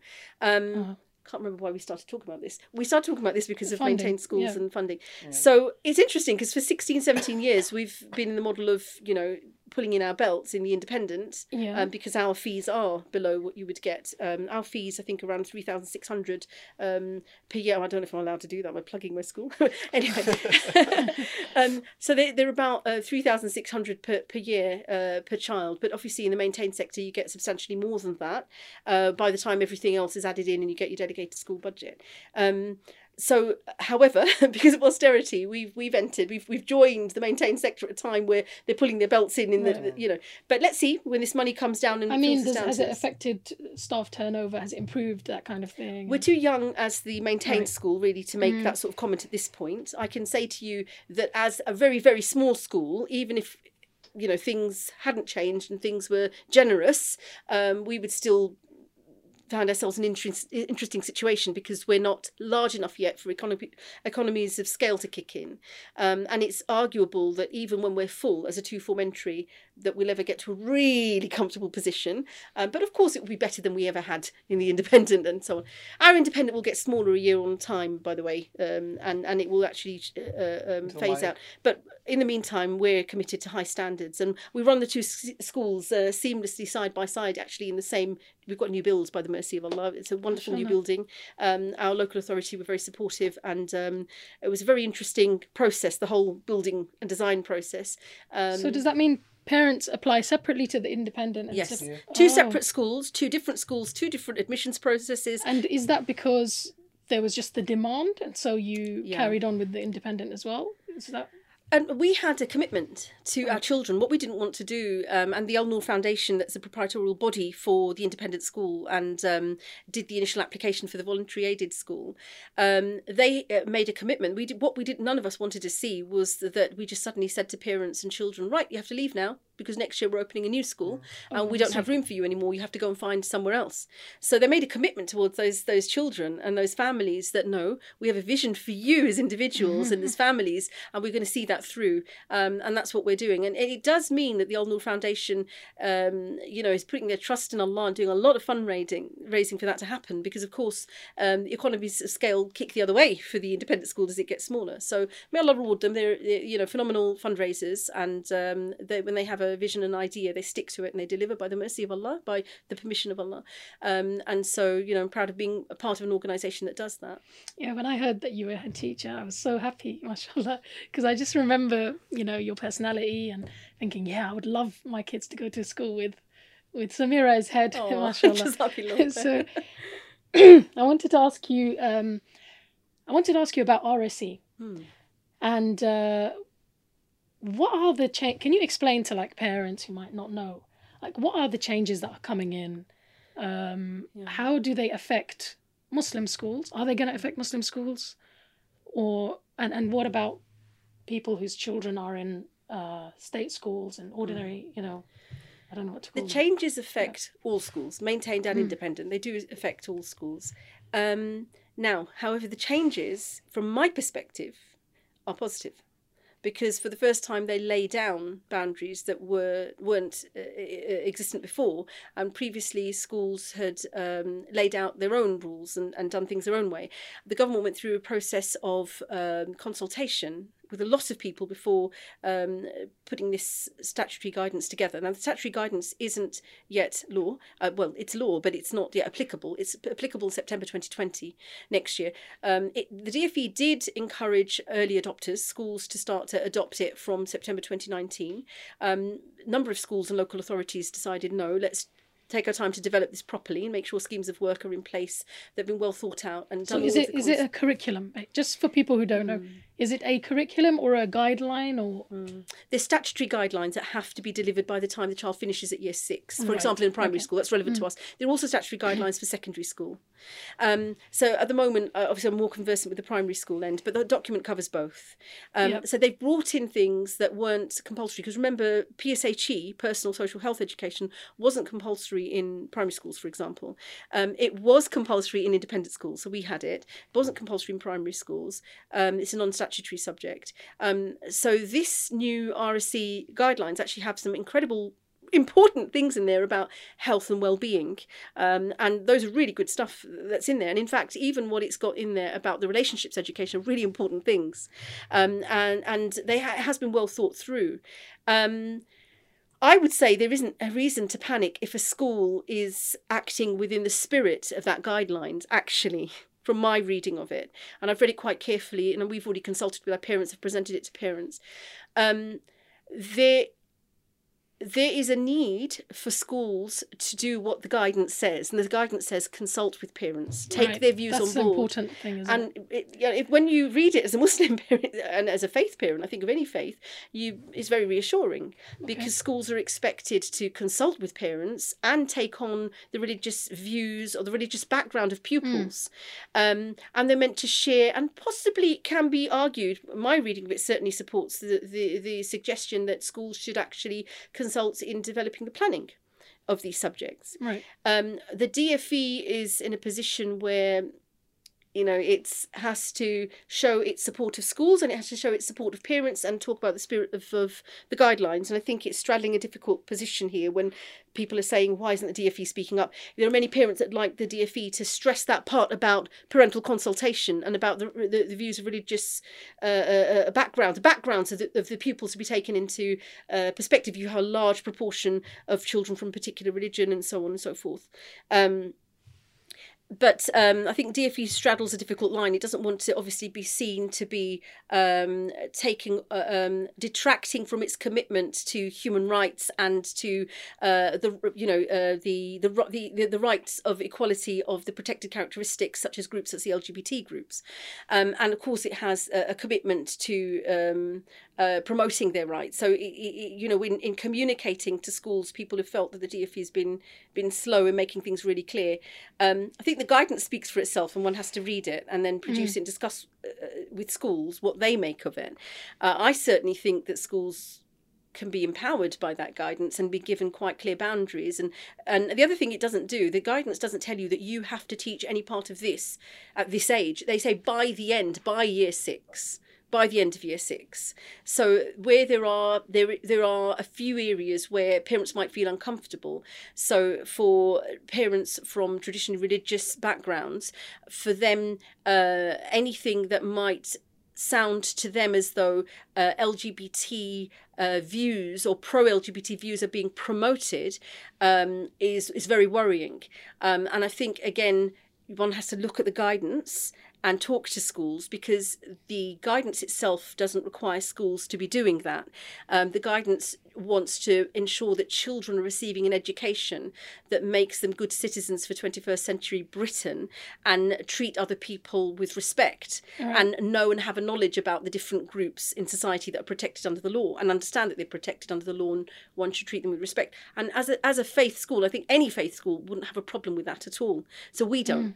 And so we already had a curriculum in which our children were introduced to these concepts, but in a sensitive way, in a faith-centred way, which is what the guidance supports, actually. Right. We are tweaking our curriculum to add in all the great stuff in that RSC guidance that the government's published, the stuff about health and well-being, and we're tweaking our curriculum to ensure that it meets the spirit and the letter of the guidance, but we've already got the vast majority in our curriculum. So I don't actually think there's any reason to panic at all for Muslims. The guidance actually protects parents and families. So I think the problem, for example, with the case in Birmingham, that was quite in the media. See, that was nothing to do with this RSC guidance. This RSC guidance actually should solve that problem, in my view, my simplistic view. It was more about... it's about things that were already being taught was implementing before the guidance. No, because the guidance wasn't out at the time this was all happening. Okay. But because the guidance was coming out, it was in a draft form at the time when all of this was happening, people have confused the two things in their minds. So what was going on in Birmingham is that schools were teaching what they wanted to teach about these issues to the children. In particular, the worry was about promoting confusing children about gender and LGBT issues, about promoting this, which was at odds with the religious views and faiths of communities that were protesting. Now, at that time, this guidance was not law. It's still not law. It is law, but it's not applicable yet. It's applicable in September 2020. So schools that were already promoting certain ideas and values, they did so because they felt the value of them. They believed in those things. And of course, if you understand the backdrop of society today, and you understand the Equality Act and so on, you can completely see why schools were doing what they were doing. However, if you've got those schools had large proportions of parents who had a particular religious view, there was a stage there that needed to be done in terms of consultation, which one wonders how well that was done, which led to this situation. I don't know. To be honest, I don't know why we got where we got over there. But surely if people heeded the government's advice to consult. Clearly, when you've got any dispute, like you've disputes in workplaces, and then the unions have to get involved and they become entrenched and people dig their heels in. Any dispute can come, get to a stage where it becomes very difficult to resolve. And I think that may have happened here. But if things were done well earlier on, you could possibly prevent that from happening. So if you start to promote, if you start to teach LGBT equality and promote it in such a way that parents feel that the moral values of their children are being affected and they're being confused, then clearly there's a stage of consultation that should be happening to shape your curriculum that would avoid that happening. And I think that this guidance does that. Certainly it says it very clearly in black and white that stage should be happening. And right now, in preparation for September 2020, schools should be consulting with parents, and it shouldn't be a symbolic exercise. It should be a meaningful exercise where parents are really involved in that process and a part of that process so that their views are taken on board. The DfE takes its final line as saying the decisions of schools are final. Of course, the schools have to be, but if they have to be the final arbiters. Of course, they have to, right? Somebody has to. You could have all sorts of different people from different groups come in and say, "I want this" to a school. A school's got to make a judgment and say, "This is what its curriculum's going to be." So I completely get that. But if a school is really consulted well and taken on board the views of the families it's serving, then surely it will come to a curriculum that will be supported by the parents of that school. Yeah, alhamdulillah. Thank you for clarifying that, because sometimes if you're only relying on what's on the news, you can get this kind of impression that something's going to be dictated to all the schools and all of our children are going to come home confused. And I mean, what it says in this guidance, that I think it's 1 or 2 lines I coloured in yellow to say, right, I need to make sure. And one is about the different families aspects. But again, if you read the guidance carefully, and it's available for everybody and anybody to see online, if you go to .gov.uk, DfE website, dfe.gov.uk, I think it is, or no, education.gov.uk, and you look it up, the relationships and sex education DfE guidance, anybody can read it. And the wording is such that it's very, very easy to teach that from a faith. In fact, I would say that this guidance really helps faith schools because it allows us for the first time in law to teach a potentially difficult subject from the perspective of its faith, whereas previously that wasn't there. So you were left to the whims of other educational experts or authorities to come in and tell you how to do it. And I don't think that was a wise state of affairs. This is really tidying things up. So and it does say it there in black and white that you can teach, a faith school can teach from the viewpoint of its faith perspective, but at the same time it does need to teach respect. Right, Jazakallah khairan. Thank you for that. Is there anything like really anything you're feeling strongly about that you want to share with people, or? Yeah, I suppose it's about. There might be teachers listening. There might be other head teachers listening, parents, all sorts of people. If there's any kind of last message that you'd like to give. Goodness, I've got so many different last messages. Blending the role of parent and teacher. That's probably a good one. Yeah. To realise or to acknowledge that one isn't just a parent, but one is also a mentor, a teacher, an influencer, an individual who builds or who instills the building blocks from young age, as you have me. He makes me look so good, doesn't he? Yeah. Nobody knows my faults. She makes me look terrible. I've only taken one out. Bless. I've only brought one out by 4. We all parents and families have challenges, and I've had plenty of mine. They all do, and no 2 children are the same in a family, and we shouldn't feel ashamed of our child. I think that's a really important thing. You're absolutely, he's absolutely right. It's really important that parents understand that the weight of the responsibility on their shoulder. But I think most parents do. Some of them might hide from it because it's so scary. And I think the key thing about families, get healed. please get healed, mums and dads. Heal yourselves and heal your relationships. Mums and dad, heal your relationships. If you can heal your relationships, you're teaching children everything they need to know about relationships in their family and in the future. And you're also impinging on the development of their emotional, you're going to give them a healthy emotional development if you do that. You'll get it right, but you'll get it better. No, there's no such thing as perfect and right. Everybody's got challenging circumstances. You can't control what Allah has dictated for you as a trial from one moment to the next. You can't control if somebody's going to pass away and how that might affect you, your family, your children. But you can try and have as much iman as possible and try and have as much sabr as possible, but become healed first. So you are emotionally available to raise your children. And if you're emotionally available to raise your children can develop emotionally well. It's the first building block that iman will be built upon. Spirituality will be, and what you were saying earlier on about socialization and about normality and about routines and all of those things happen from the earliest stage. This is tarbiyah. Tarbiyah is as much spiritual development as it is physical development and learning to clean your nose and how to use a toilet and how to eat and so on and so forth. All of it is tarbiyah. And we can get it a lot better in our homes if we get that emotional and psychological healing and move forward with our families. And for teachers and head teachers in Muslim schools, they're unsung heroes. And school leaders, they're unsung heroes. They're doing incredibly hard work and incredibly good work, and they are trying their best. And I think one thing sometimes, I think, when we go back to that comment about how we can judge ourselves and judge the Muslim community too harshly, I think that you can see that at times in schools. We have some amazing families and parents in our schools, amazing people. Sometimes we can have, on the odd occasion, an interaction which you think, would they behave like that with teachers or staff in a maintained school next door? Would they have dared speak in that way? Question mark, I don't know. You mean like Muslims treating other Muslims badly? Yeah, with the disrespect that you wouldn't expect if perhaps you'd been a teacher in the school next door, or you hadn't been brown and Muslim yourself. And perhaps all communities have the same issue of treating treating each other with less respect than they would. And Allahu Alam, with that, we'd need another hour or two to dissect where that comes from. But they should. Everybody out there working for the sake of Allah, wherever they are, need to remember that what we need to fix is our relationship with Allah before even our relationship with each other and our understanding of ourselves. What we need to do is understand what we are doing in life. We need to turn sincerely to Allah subhanahu wa ta'ala. We need to remember His promise.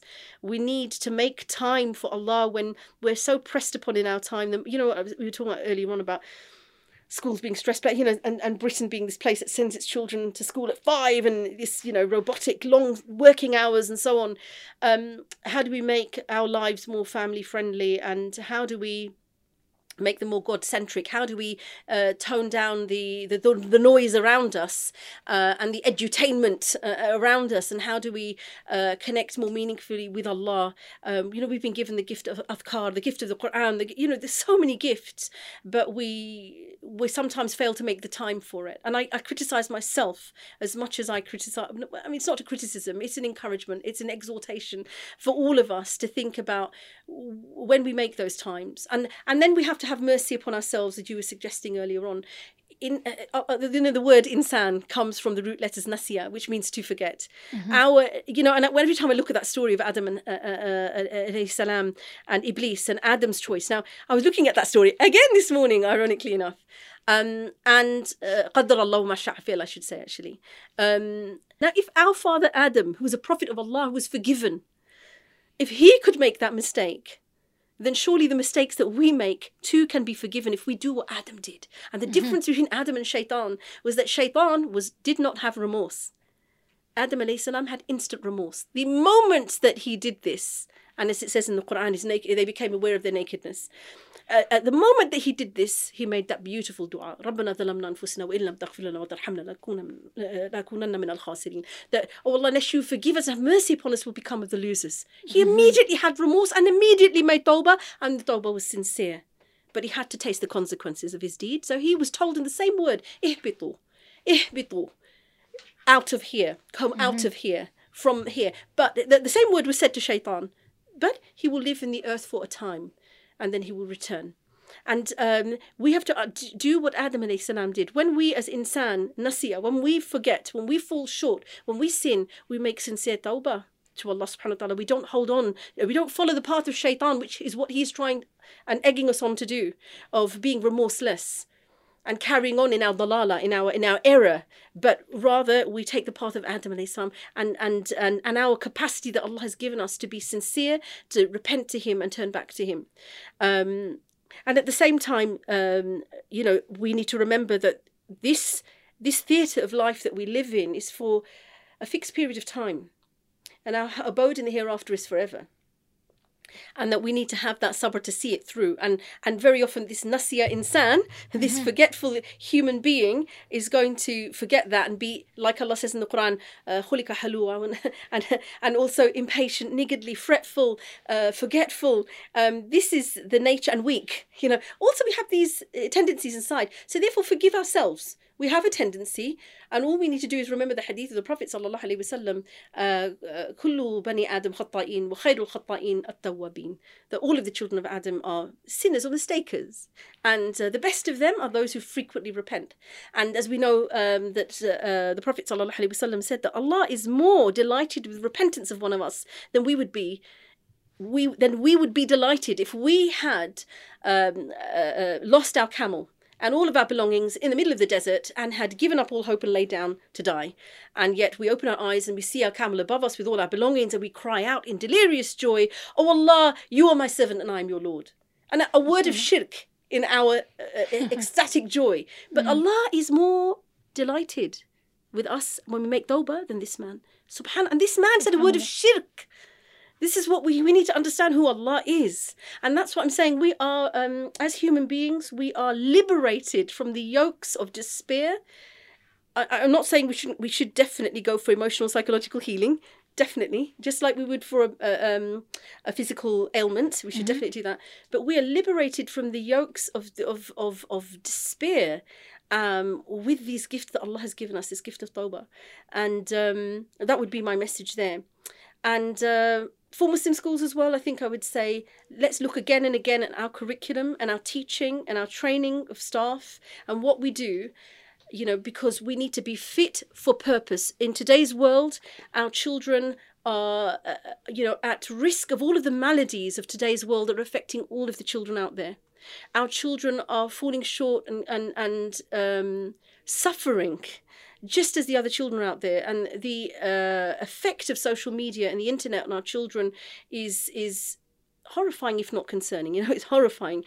And we have to understand that we need to rise to that challenge in terms of the tarbiyah as families and parents and as schools, to make our da'wah and our education and our tarbiyah fit for purpose, fit to help children to know who they are, to give them a sense of purpose and identity and iman, and plant those seeds, help children plant those seeds really well, so that they can become confident children with the skills in this really confusing world, toxic world, in accordance to Sue Palmer, and she's speaking some really wise words there. A toxic world, give them the skills to be able to navigate that world and grow in their iman. Remember, Allah subhanahu wa ta'ala created us to worship and serve him. And we have the responsibility to walk in the footsteps, especially as Muslim educators, but all parents, but as well as schools. We have the responsibility to walk in the footsteps of the messengers and of the messenger of Allah sallallahu alaihi wasallam, Rasulullah sallallahu alaihi wasallam, to help the next generations to become abideen as well, to become abidun, the servants of Allah subhanahu wa ta'ala, to be able to be the worshippers of Allah, to worship Allah as he deserves to be worshipped, knowing that we will always fall short. وَمَا قَدْرَ اللَّهِ حَقَّ قَدْرِهِ, that we have not appraised Allah with the true appraisal, with true estimate, and that we have to keep trying to do that and ensure the next generations to come do that too, because Allah is deserving of all glory and honour and worship. And those signs are written about us all around us in the world around us. And it's our duty to schools to draw our children's attention to those signs. Jazakallah khairan. Some really inspiring words for all sorts of people. Jazakallah khairan. And Hudayfa, do you have any last thoughts or any advice that you'd like to give? Being young, first of all, is a difficult process for a multitude of reasons.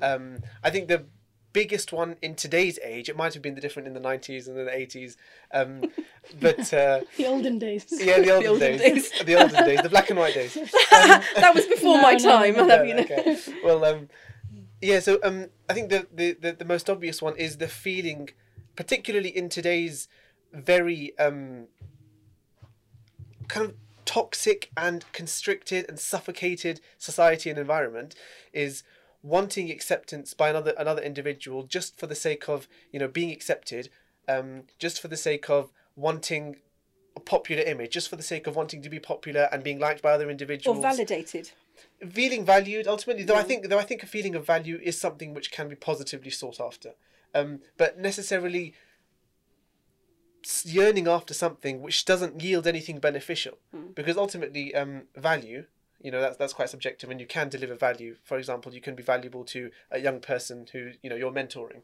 but this yearning of wanting to be acknowledged by a particular group of, you know, boys, or a particular group of girls, or a particular individual, just for the sake of your own self-pleasure, or your own you know, your own desire, I think is something that we've really got to get rid of, because that's, I think, at the forefront of what drives a lot of people away from, you know, either their religion or their studies, and drives them towards quite, you know, unnecessary activities, whether that's getting involved in gang crime, whether that's getting involved in, you know, particular crowds.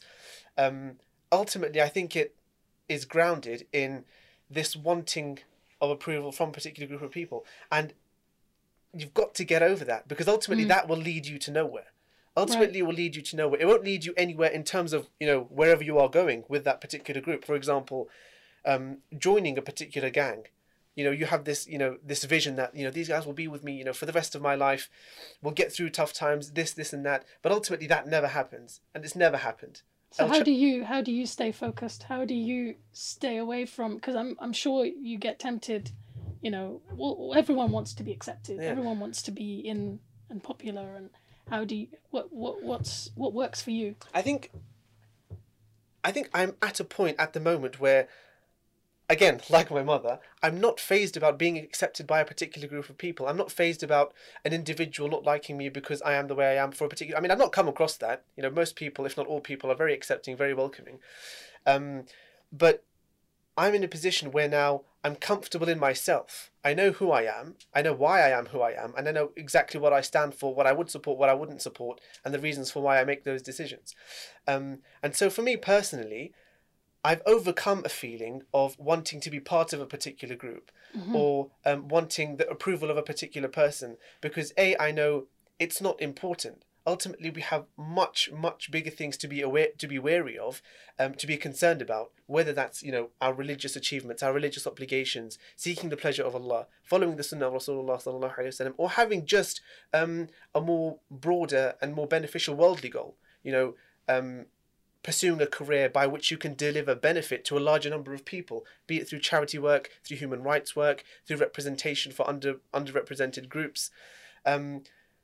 And that is truly something that can deliver benefit. And if I can add some value there, then I know that I will be benefiting a larger group of people than if I was to just, you know, say a particular thing which isn't necessary, which goes against my religious beliefs, perhaps, just so, you know, someone else can, you know, someone who I look up to can laugh, or someone else who I you know, find cool can say, oh, you know, you're really cool. So I think it's getting past that stage and thinking that that's not really important, because that doesn't define who I am. I am who I am, you know, because of X, Y, and Z. And overcoming that, I think, is definitely a big challenge. I think now, especially because of social media is, if you use it for the wrong reasons, or if you are exposed to it in a wrong way, you know, lethal, fatal for an individual, for their confidence, for their understanding. We hear so many stories of individuals who, you know, take their own life because of something that happened over social media, or because of a particular stance in social media which was attributed to them, and they felt the need that, you know, oh, because this and this has happened, I've now got to take my life. You know, it is very unfortunate to hear that, and that's just kind of the climate we live in today, and the climate that young people are living in today. Very different from when yourselves, you know, were growing up. Not to say it's that much harder now. Yeah, I mean, not to say that, you know, we're playing the victim card and all elders should now sympathise with us, you know, should sympathise with us because we're all off the rails. Not necessarily to say that, but just to say that social media can either be your friend or it can be your enemy. And it's about using it for the right purposes. You see, for example, on Instagram, you've got lots of really wonderful pages which promote Islamic sayings, ahadith. You see loads of pages which promote charity work. And it's about wanting, first of all, to involve yourself in some sort of self-development. In the good stuff. Yeah, in the good stuff. Because again, as you mentioned previously, referencing the tie your camel and then put your trust in Allah. Nothing will happen if you don't take a step. Nothing will happen if you just ask for something. If you make dua to Allah, you say, oh Allah, give me this, but you don't make an effort for it, you won't get it, regardless of what happens, regardless of how sincere you are. You need to take the step, hence why you've got to tie your camel. So it's important just to take that first hurdle, just to say, you know what, I'm going to take a step back, I'm not going to do what you do, because I understand that I need to make a change. And if I don't make the change myself, no one will do it for me. And I can have fanciful imagination, I can have wonderful ideas of where I want to be, but if I'm not prepared to make an effort myself, then I should not expect to, reach that goal. And ultimately, it's always down to the individual. Jazakallah khairan, great advice. And I guess ultimately, if we keep pleasing Allah in our mind as the highest purpose, eventually people will be pleased with us. But if we make them our focus, then neither Allah nor they will be pleased with us. That reminds me, if I can, it reminds me of where a person who, doesn't indulge themselves in good, indulges them in evil, then that person is disliked by Allah, and Allah tells the angels to dislike that person, and then from that the people on the earth dislike that person. But conversely, if a person engages in good, they're involved in charity work, they're always remembering Allah with a particular group of people, or even they're just making an effort, that they don't have to be a huffaz, they don't have to be a scholar, but they're just making some sort of sincere effort, then their name goes to Allah. Allah loves that person, and then Allah commands the angels to love that person, and then not just that, the people whom Allah loves will also love that person. So it proves your point exactly, that if you put Allah first, you can bet your bottom dollar that you will find contentment in this world. Although, of course, we wouldn't bet, because that's haram. Of course we wouldn't bet, but figuratively speaking. It's all hard work. So, mashallah, you mentioned that all children are different, but, they've all got something special about them in their own way, right? Yeah. And that's what we've got to remember. All our children are special, and all of them need to be loved, and all of them we're going to be held to account for on the Day of Judgment. And all of them have had a different perspective of their childhood and their perspective of us and the way we've been with them. And we just have to admit, it doesn't matter how painful that is for parents, it will be painful to hear, but it will happen. They're going to be, each of them, when they're grown up, when they've become baligh, each of them a different separate soul accountable to Allah, and they've got their own life to lead and their own views to have, and they won't all necessarily be wonderfully perfect robotic children. And of course, children are not, they're not robots. And we have to also remember that where we are tested by our children, Allah bless and guide them all, Ameen. Ameen. The prophets before us were tested. Prophet Yaqub alayhi salam had 10 sons. We don't know how many daughters, but he had 10 sons. 12 sons. Yeah, 10 more plotted 10. to kill one of them. Yeah. 10 plotted to kill one of them. The best one of those 10 said, oh, let's not kill him, let's just throw him down to the bottom of the well so somebody else can take him away, far away from us. This was the good one. And he was the good one out of those 10. Yeah. But still, Allah subhanahu wa ta'ala had mercy upon those children. Right. And those children, inevitably, when they grew up, many scholars say they became prophets. And if they didn't become prophets, we know in the Quran, in the story of Yusuf, that they repented to Allah subhanahu wa ta'ala, and they were sorry for what they'd done. And we know the reply of Yusuf alayhi salam to them. So I think that's really something we need to remember as parents. Yeah. Never give up and never despair of the mercy and the guidance and He's accepting our dua. But also, I guess, allow them space to grow, to find their way. Because I think that's one of the things that I really loved about my parents, that they literally were quite hands off a lot of the time, and I find that very hard to be. Gave you room. It is that whole thing about that. The best example to use is of the cocoon and the caterpillar. If you try to open the cocoon, the butterfly will not emerge; it will die. Its wings will not fill with blood or whatever it is, and be able to spread and fly away as a butterfly. And that's the thing about over mollycoddling our children. We damage them. They need to be. But the difficulty of parenting, obviously with all our own baggage, is knowing the balance. Yeah. And it will constantly be in that dilemma. Parents will. It's another form of trial. We'll be in a dilemma all of the time. Did I do something wrong? Yeah. You know, what do I do next? How do I deal with this situation? And all that we can do is put our trust in Allah, make dua, and try and do the best. And sometimes the best is letting go. Sometimes the best is give them space. Sometimes the best is they're going to commit a sin, but you can't do anything to stop it. You know, and thank Allah, it's not a major sin. You know, because mine, and you know, it may be that some parents are worried about major sins, but there's only so much a parent can do.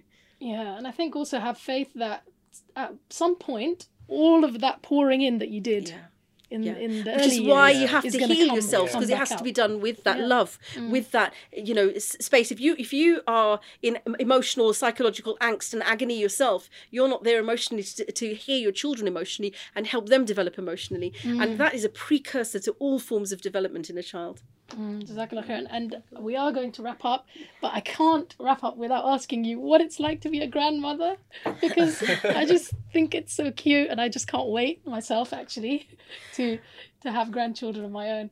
What was it like? The first overwhelming feelings are of unconditional love.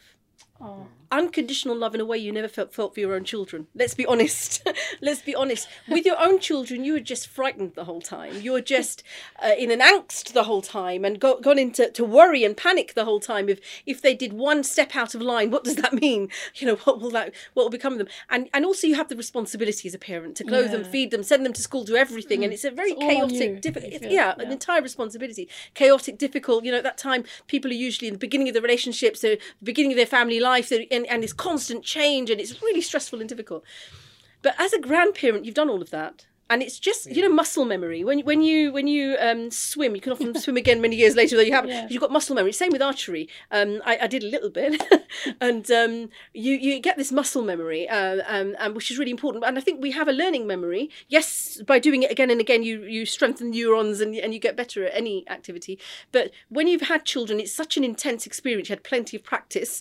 When you have grandchildren, you've almost reached a point, I think, for many parents, of intuition.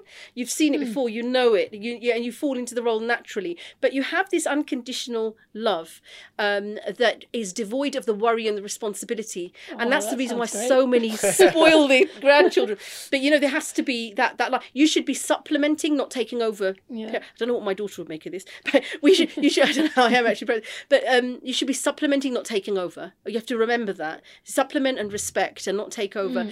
But at the same time, that I was really struck with how important a role I play in the life of my grandchildren. I've never expected that, and I've really learnt about that. And I'm such an important person in their life, and that is a part of that village experience for raising a child, and for their tarbiyah. And it also gives them what I never received as a child. I didn't have grandparents. I didn't have relatives. They've got this extra circle of love and acceptance that I never received, which helps their personalities to develop and their emotional development to be more healthy, and for them to feel wanted and secure, and not in search of, as Dave was talking about, attachment with gangs and other groups and people who make them feel cool and validated, because they're getting that from their parents, they're getting that from their grandparents, they're getting it from the extended family. So that was my initial impressions and so now I've moved, as they've got older, I've moved to the responsibility side more and more of, you know, my responsibility for trying to give as much tarbiyah as I can to my grandchildren. Oh, Jazakallah khairan. Thank you for sharing all of that with us. We will wrap up now. So dear listeners and viewers, Jazakumullah khairan for joining us. Do share this episode with your family and friends, and perhaps tell somebody about it who doesn't listen to it already, because we really want to spread these positive messages and stories far and wide. Inshallah, with that I will leave you. Subhanak Allahumma wa bihamdika ashhadu an la ilaha illa anta astaghfiruka wa atubu ilayk. Assalamu alaikum.